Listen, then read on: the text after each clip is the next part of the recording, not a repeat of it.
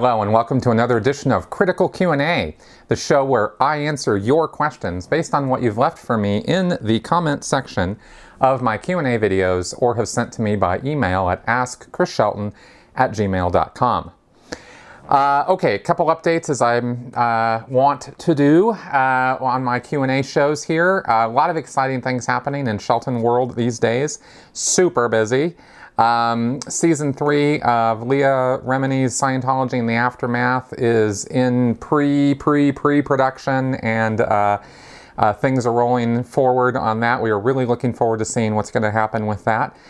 I am, let's see, in a week, Avengers Infinity War comes out. So I decided to celebrate by changing my desktop background. And more importantly, in 3 weeks from today, the day I'm recording this on Saturday, I am getting married. So things have been a little crazy around here, getting ready for that, in addition to keeping my production schedule going and everything else that I do in my life. So anyway, things have been a little hectic, a little bit crazy. Yesterday we had our first dance lesson. We're doing a series of dance lessons because I don't know anything about dancing at all. I mean, you know, so I've never had any formal dancing lessons of any kind, and I don't want to look like a complete idiot when we do that. So anyway, we've been kind of having some fun with it. We finally got that going, and it was easier than I thought it would be to do the simple stuff that we're going to be doing. So so that's kind of fun. Anyway, I just thought you guys might appreciate a little bit of window into what's going on sort of behind the scenes before I answer some of your questions. I posted a podcast, as I'm saying this here, I was posting this on Sunday, so it was yesterday I posted the podcast, conversation between myself and a friend of mine who is a pro-gun advocate. I would ask that, you know, if you're at all interested in that subject, you check it out. We actually happened to have a rational discussion on the subject. Don't know that we really came to any firm conclusions about anything, but at least we didn't block each other at the end of the conversation and unfriend one another. And I thought that might, you know, be something of interest to folks out there. And let's see, the series that I'm doing on mental illness in Scientology will be taking a break this week. The third part of that is coming, but it won't be coming for another 2 weeks because Sunny, the woman that I am doing that video series with, needs to take this week off. So we're planning on doing it in 2 weeks, and that'll wrap up that little series, which is basically a response to Scientology's efforts on Scientology TV and in their media right now to try to push an anti-psychiatry agenda or narrative or message out there, with which they do gain some allies, because psychiatry has definitely got its issues and problems. And so they prey on people who think the same way and, you know, and think that they can find common ground with Scientology on an anti-psychiatry message. But that video series that I'm doing on mental illness in Scientology clearly shows that Scientology is the last place you want to turn to for help when it comes to mental disorders or any kind of assistance at all with mental health issues. So I'm very much encouraging that people share that series. It's on a playlist on my channel, as well as the individual videos in that series. Please do share those around the interwebs. Because I think the more that message gets out there, the more it will counter the nonsense that Scientology is putting out. So, all that being said, let's go ahead and get on with your questions now. Brittany Gatchell. I'm a therapist for individuals who have experienced adult sexual assault or child sexual abuse and have worked with clients from Bible-based cults. Say I were to work with a former Scientologist. What are some things that would be helpful to know in working with former members?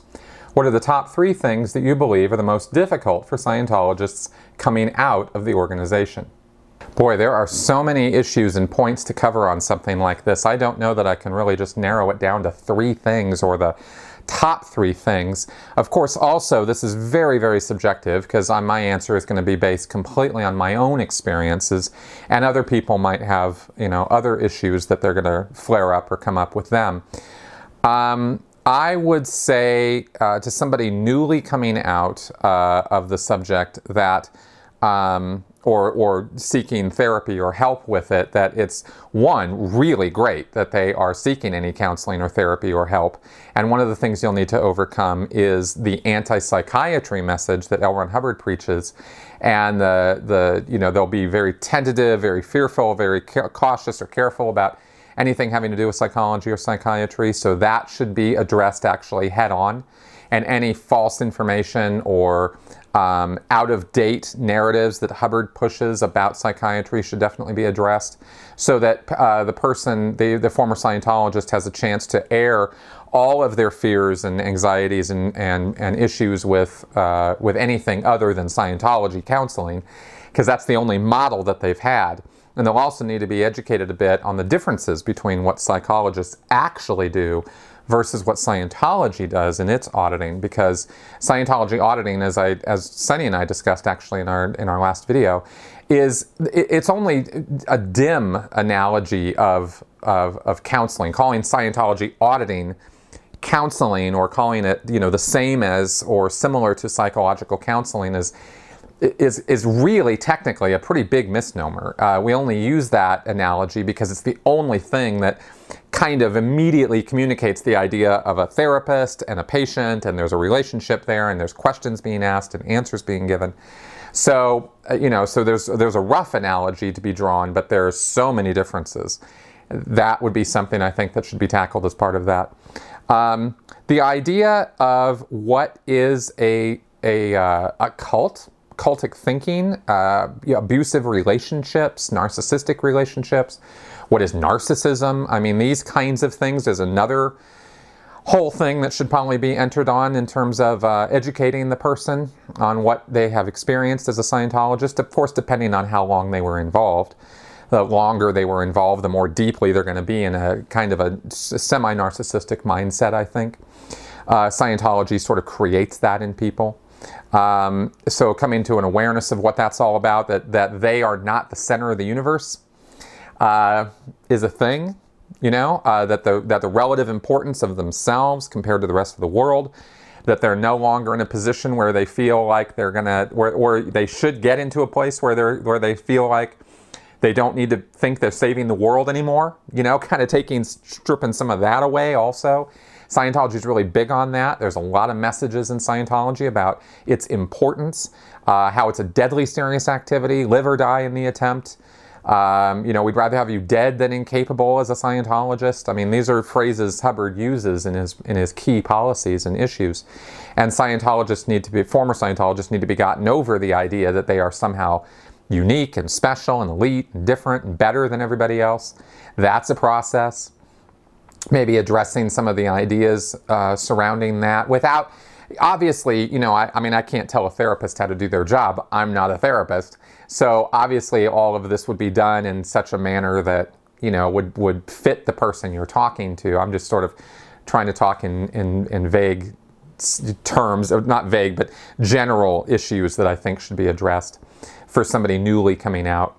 I'm trying to think of when I first came out and where my mind was at, where my head was at. Critical thinking is really important, and getting across the ideas of critical thinking and the ability to question anything, questioning authority, questioning rules and guidelines and regulations, because that's not acceptable in Scientology. You follow the rules or you are history. That's really important. So, kind of learning or gaining independence of thought and action. These are really important steps, and a cognizant realization that the person is taking these steps, I think, is important. So they can kind of gain some of their own power back, and their own self-confidence. My experience as a Sea Org member, of course, was pretty intense. Not necessarily the same as your run-of-the-mill public Scientologist or even a staff member. Sea Org is kind of its own level of mind screwery. So maybe I'm talking too much about some of this stuff in terms of former Sea Org. I couldn't really say. Like I said, this is only from my own experience. So addressing the false information, addressing critical thinking and reasoning, and the fact that there's multiple sources of of true information out there, not just one single source. There's multiple ways of getting things done, not just one way, Hubbard's way or the highway. Kind of getting a person into this kind of mindset. And then, of course, finally addressing assimilating back into the real world. How to communicate with people rationally and normally, and not assertively or in a fashion where, I'm right, you're wrong, this is the way it is sort of thing. Scientologists can come on a bit strong because they are indoctrinated to do that. And they feel as Scientologists that they are the elite of the elite, the upper 10% of the upper 10% of planet Earth human beings. So maybe that's addressed a little bit in some of that narcissism I was talking about earlier, but the reassimilation process is really important, and also, and this also goes along with the critical thinking thing is that it's okay to question anything, that sort of thing, maybe questioning some of the beliefs that they were given in Scientology. What were those beliefs? How did you interpret them? What did you think Hubbard meant by these things? And how do you see that now? And as they compare and contrast the Scientology beliefs with, things that they're encountering in the real world. And being willing to look at critical information about Scientology. That's an important step also. And it might be a step that's going to take people a long time to get to. Not everybody is eager to jump on the internet and learn all about Xenu. And that, I don't think that should be necessarily forced on somebody's throat, but it should be encouraged. And I think that's a path the person's eventually going to need to take in order to totally strip off, the layers of bullshit that they've been fed.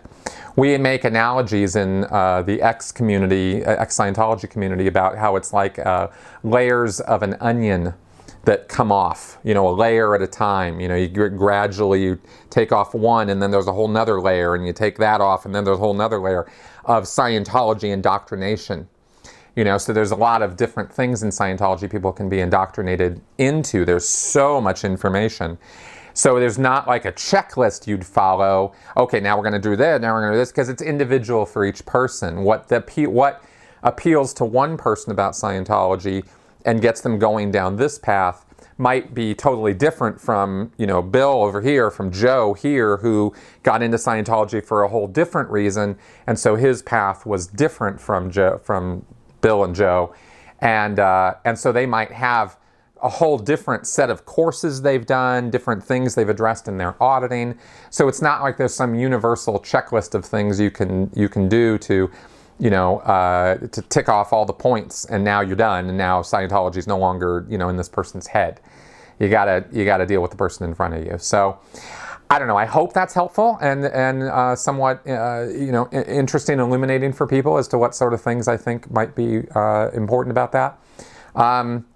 And I can't stress enough the importance of therapists learning about what destructive cults actually are. If you haven't read Lifton, if you haven't read Janja Lalich or Steve Hassan or Singer or these works, you just don't know what you're doing when it comes to dealing with ex-cult members. I just don't know any other more blunt way to say it, but it's just true, and you don't want to spend valuable therapy time having your patient have to educate you on what these destructive cults are all about and how they operate.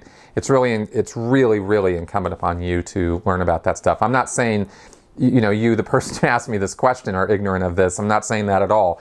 I'm broadly answering this question by saying anybody who's watching this who has, a therapeutic background or practice, that is the single best piece of advice I can give you as a therapist in dealing with ex-cult members. Because if you have a good grounding in how these groups operate and what the points of control are and undue influence and how they hit these things, then you'll be able to address almost anybody in any destructive cult former members. So there you go. Bob Smith. I've been thinking about what's next after all orgs have been turned into ideal orgs. Miscavige has to be thinking ahead about what his next fundraising scheme will be. I can think of several potential schemes he could be planning, but thought it would be a good brainstorming exercise to consider some options. Could he be planning A second round perhaps to create all super ideal orgs with bigger buildings or expanded/improved space? B, a bigger/better cruise ship? C, new facilities for delivery of OT9 and 10? D, perhaps a Hubbard University requiring a campus of buildings and acres of real estate? Any opinions or ideas? Are there any hints out there about what might be next? It's an interesting question, Bob. I know you asked this some time ago. I've been dredging up a few questions from long ago in my queue and trying to address them. We saw efforts being made after the Superpower building opened in Clearwater to get fundraising going for the Ruth Eckert Hall that they wanted to purchase and make into a Scientology events facility in Clearwater. That is probably still going to some degree, but I haven't seen any promo leak out of the church in a long time about that. I think it sort of got derailed because they went all in on the Scientology Media Productions facility, and fundraising for that went full steam. And now that that's opened, I wouldn't be surprised if we start seeing things about that L. Ron Hubbard Event Center there in Clearwater. But I don't know, maybe they don't have that property anymore. I'm really not sure. Clearwater is not my forte or in my bailiwick, really. I love using that because I hardly ever get to say that. So I don't know what exactly the plans are. They've clearly been purchasing up property in Clearwater or trying to. I know that there was a news story from Tracy McManus just the other day about how they tried to get hold of this lot again, or this parking lot, or this plot of property that they wanted, and they were rejected again by the city. So Scientology is not doing really good right now in that area. And it's really just on them because they're creepy and they're weird and they act creepy and they act weird. And when they don't get their way, they pick up all their toys and go home and pout and point the finger at the city and at the people in the city and make them all wrong, rather than try to really, honestly, truly work with them. You know, Scientology has an agenda, and then they're not interested in anybody who isn't forwarding their own agenda. The ideas you listed out were actually pretty good ideas. In terms of property or real estate, you know, maybe a Hubbard University or something like that might be something they would do. If they were, I think they would end up doing like a business academy through their WISE, their World Institute of Scientology Enterprises, business consulting arm of Scientology. I think they would be big on trying to get something like that going, an ideal WISE academy. Because the WISE Academy is the training facility for business people, businessmen, who they wrangle in order to learn Hubbard's management systems and techniques.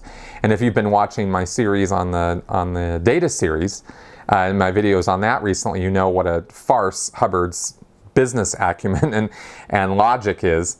But you know, it's an easy sell. It's not hard to sell people who are struggling with their businesses, especially the small businesses, on some consulting technique you have and how great it is, right? So you could go in on that avenue and create a big campus and really be very impressive, and business people would be blown away by it. And that is something Scientology could do, but I never heard anybody ever say anything about that within Scientology. So we're probably just giving them ideas right now. I think Miscavige has ideas more in line with new services and releases he wants to do. There's an array of materials and books that still have to come out, services that still have to be released or re-released. And I think his attention is probably going to go on that, because that's the sort of thing that's going to generate more money internally from existing membership. And the existing membership will also be very, very happy about these re-release services, such as the Key to Life course, the Life Orientation course, the Organization Executive course, the administrative training courses that are meant for Scientologists, not the business, the secularized version of that, but the church versions. That all needs to be released still within the church. And the St. Hill Special Briefing course, which has been shut down for years, that needs to be re-released. I think all the lectures have been put on CDs, and as though that's glimmering, shiny, sparkling new technology. It's only 20 years old. So we'll see, what Miscavige has in mind on all of that. They could also release all of Hubbard's books and lectures to the broad public through digital. That would be a whole thing, making them all into ebooks, and turning some of his lectures into downloadable MP3s or something, or putting them up on iTunes or something. That could be a thing they could do. I mean, they're being kind of bold right now with Scientology TV and putting themselves out there, so why not go all in? That could be something. I don't know about going back around and doing super ideal orgs. Honestly, we'll see if Scientology's even around that long enough to get there. Because making all the existing organizations into ideal orgs I don't know that that's even halfway done yet. I mean, and they've been at it for years now. So, it's not like they're accelerating in the pace with which they're doing that. So I don't know that Miscavige has the next big thing planned out. I don't think he thinks that far ahead, to be totally honest with you. So that's sort of some thoughts about that. I don't know if that totally satisfies, but those are my immediate thoughts on it. Kristen Halloran. This is an overarching question about children and religion in general. Theoretically, I agree that children shouldn't be indoctrinated until they are adults and able to decide for themselves, but I cannot seem to figure out what that would look like concretely for any religion. So many religions permeate everyday life. Keeping that from children would be impossible. Also, what religion would voluntarily give up its child soldiers? This whole thing troubles me, especially having small children that will one day be exposed to other indoctrinated children. Thank you for all that you do. Yeah, this is a tough one. I could answer this in some idealized, very unrealistic answer of, children should be, given a survey of all religions or given ideas about, how religion is just sort of something that people believe, and we'll get to that later in your life, and right now let's concentrate on the ABCs or something, but I know there's no way that's ever going to happen. People are so steeped in their religion, I should say, that as parents they feel it's their moral duty and obligation to pass it on to their kids. So rather than try to impose into the middle of that, which is just not going to happen, instead, what I think would be the best way for us to approach this on a more immediate level would be to really get the early years of schooling revamped a bit in terms of critical thinking skills in education. This is just the fundamental of all good thinking and logic and reason is giving kids the ability to figure things out for themselves. Because then they'll come to their own best decisions about things, and they'll learn judgment earlier than they might be learning it now. Common Core, I think, is people have to let me know about this in the comments who know more about this. I am not pro or con on Common Core. I don't know enough about it. I've talked to teachers who say there's some good points to it. It tries to teach critical thinking. It tries to teach reasoning ability and more logical thinking. I've also heard people, mostly older people, who look at Common Core issues and just go, well, that doesn't make any sense to me. I wasn't taught that way, so therefore it must be wrong. Well, that's not necessarily true either, but I get the point. So I'm not sure about whether it's good or bad. The reason I bring it up is because I understand that Common Core is an attempt to teach basics, reading, writing, arithmetic, but do it in such a way that it gives the child the ability to figure things out better on his own. And that's the whole thrust or intention with Common Core. Maybe it's working, maybe it's not. I don't know. Like I said, people can let me know in the comments what you know about it. But I would want something like that. If Common Core isn't doing the job, then we need to revamp it again. But somehow we need to get across to these kids at a very early age. I mean, right when they hit school, and in a progression all the way through to college, on how to figure out problems themselves and how to think things through themselves and how to see consequences and unintended consequences of decisions the decision-making process, right? Thinking in sequences and looking at where, if I make this decision now, where's it going to go? If I have this belief right now, what would that lead to? What sort of action would that lead me to? What sort of consequences could exist or could happen because of those actions? Would such a belief get in the way of me learning new things? Or would it stifle incoming knowledge? If kids could see their way through that sort of thing, then they'll figure it out for themselves. I know this is all very tall order, and perhaps just as unrealistic as the idea of just cutting religion out of kids' lives entirely. But I don't know. I don't think so. I think we could do something about this, and I think this would be the most beneficial thing we could do for kids would be to somehow get that across to them. I'm not a genius or trained in education particularly, other than the educating that I did when I was in Scientology, where I was a classroom supervisor and taught people Hubbard's principles. But that did give me some grounding in how to get ideas from a book into somebody's head or across to somebody verbally. And I've tried to use those skills in my videos, and people have said I do a fairly decent job at that. So just based on that, I think that we could do better with our educational system, and I think we need to do better. And I think whether it's homeschooling, whether it's public schooling, or whether it's private schooling, I don't care at what level or in what model it's being done. All of these need to get those critical thinking skills across. So anyway, kicking a dead horse here. I'm sure I've made my point, so there you go. Hans Halter. Isn't it funny that though so many previous Scientologists have died, nearly no conscious Thetans have ever reappeared? I know a minute number of persons have tried to claim being a former Scientologist, but nearly all were turned down by the church. Even Thetans of Sea Org members who have sworn to work for countless lives all seem to vanish instead of turning up at Flag or the next org. Are such questions never asked by Scientologists? It's an interesting take on this, Hans, because I don't have that view that you do, that they're all rejected. I knew a lot of people when I was in the Sea Org and Scientology who claimed to be past life Scientologists and that they had come back, including moi.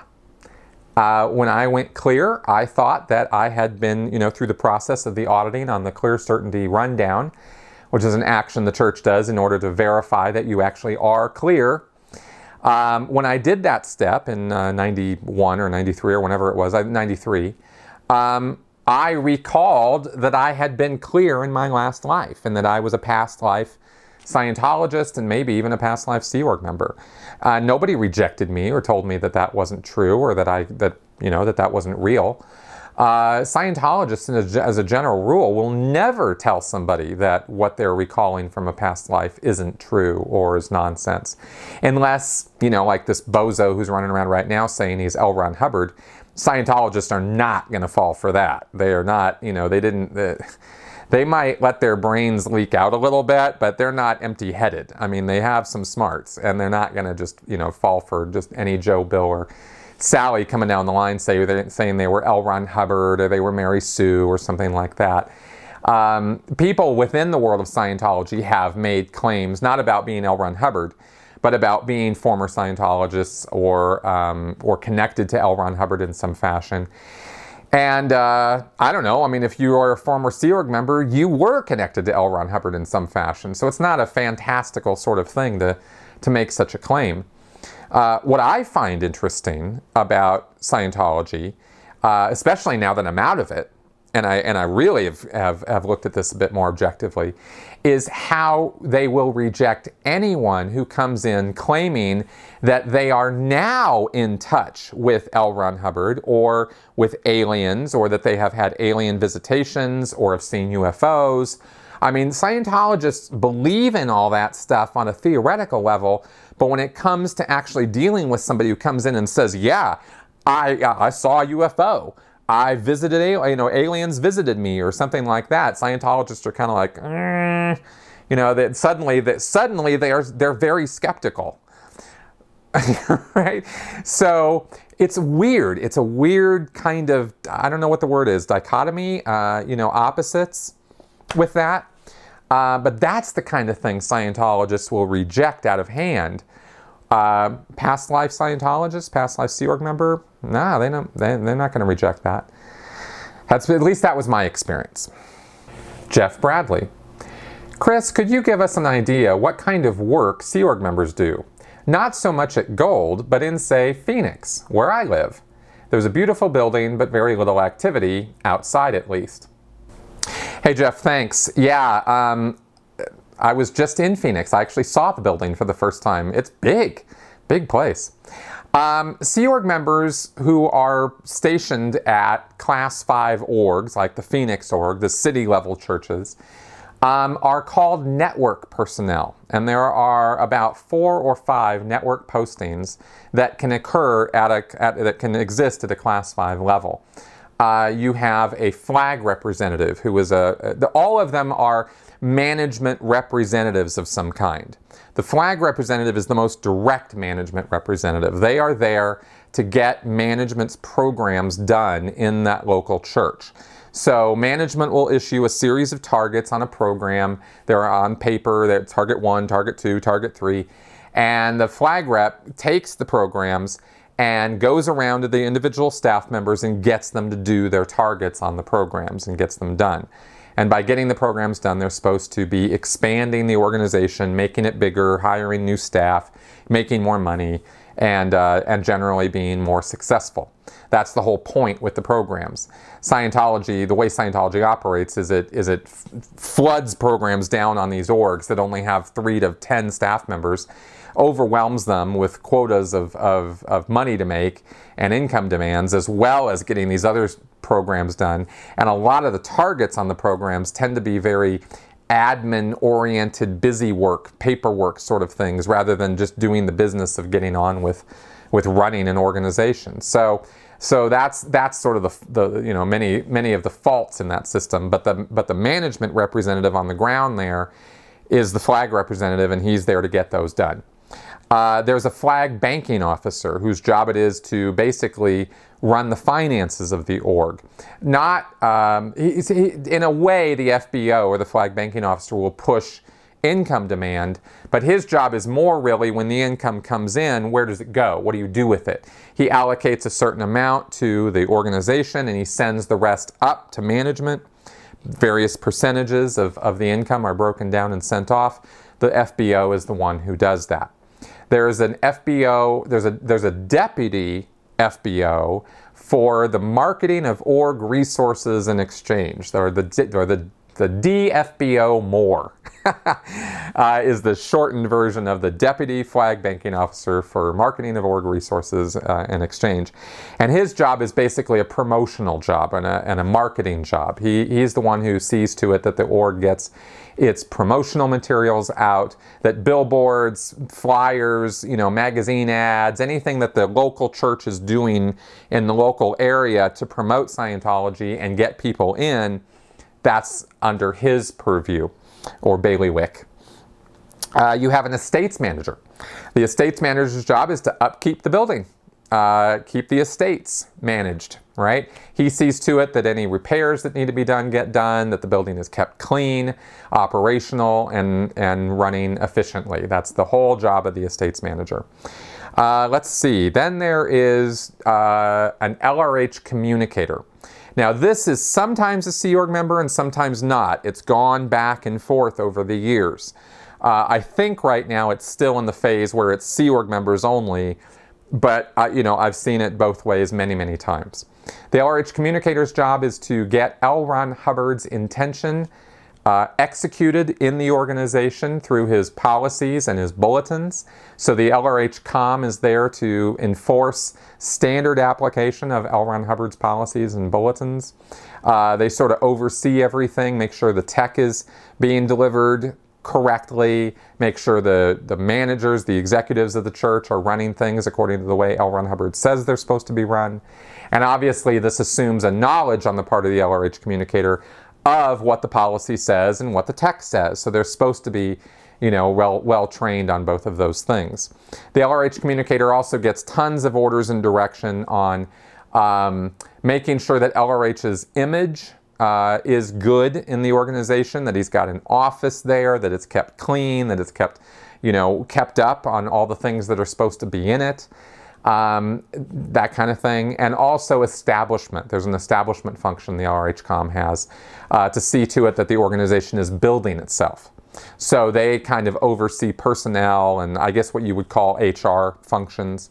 The LRH-COM sort of oversees all of that. So those are the ones I remember off the top of my head. Maybe there's one other one I'm not thinking of, but generally those are the Sea Org postings at the local churches, and I hope that gives you some idea of what they're doing. By the way, most of the time, all of these are not filled. Maybe 1 or 2 of these are filled at a time. Very rarely have I seen all of them filled by Sea Org members at the org level. So you might or might not see these people at any church that you happen to visit.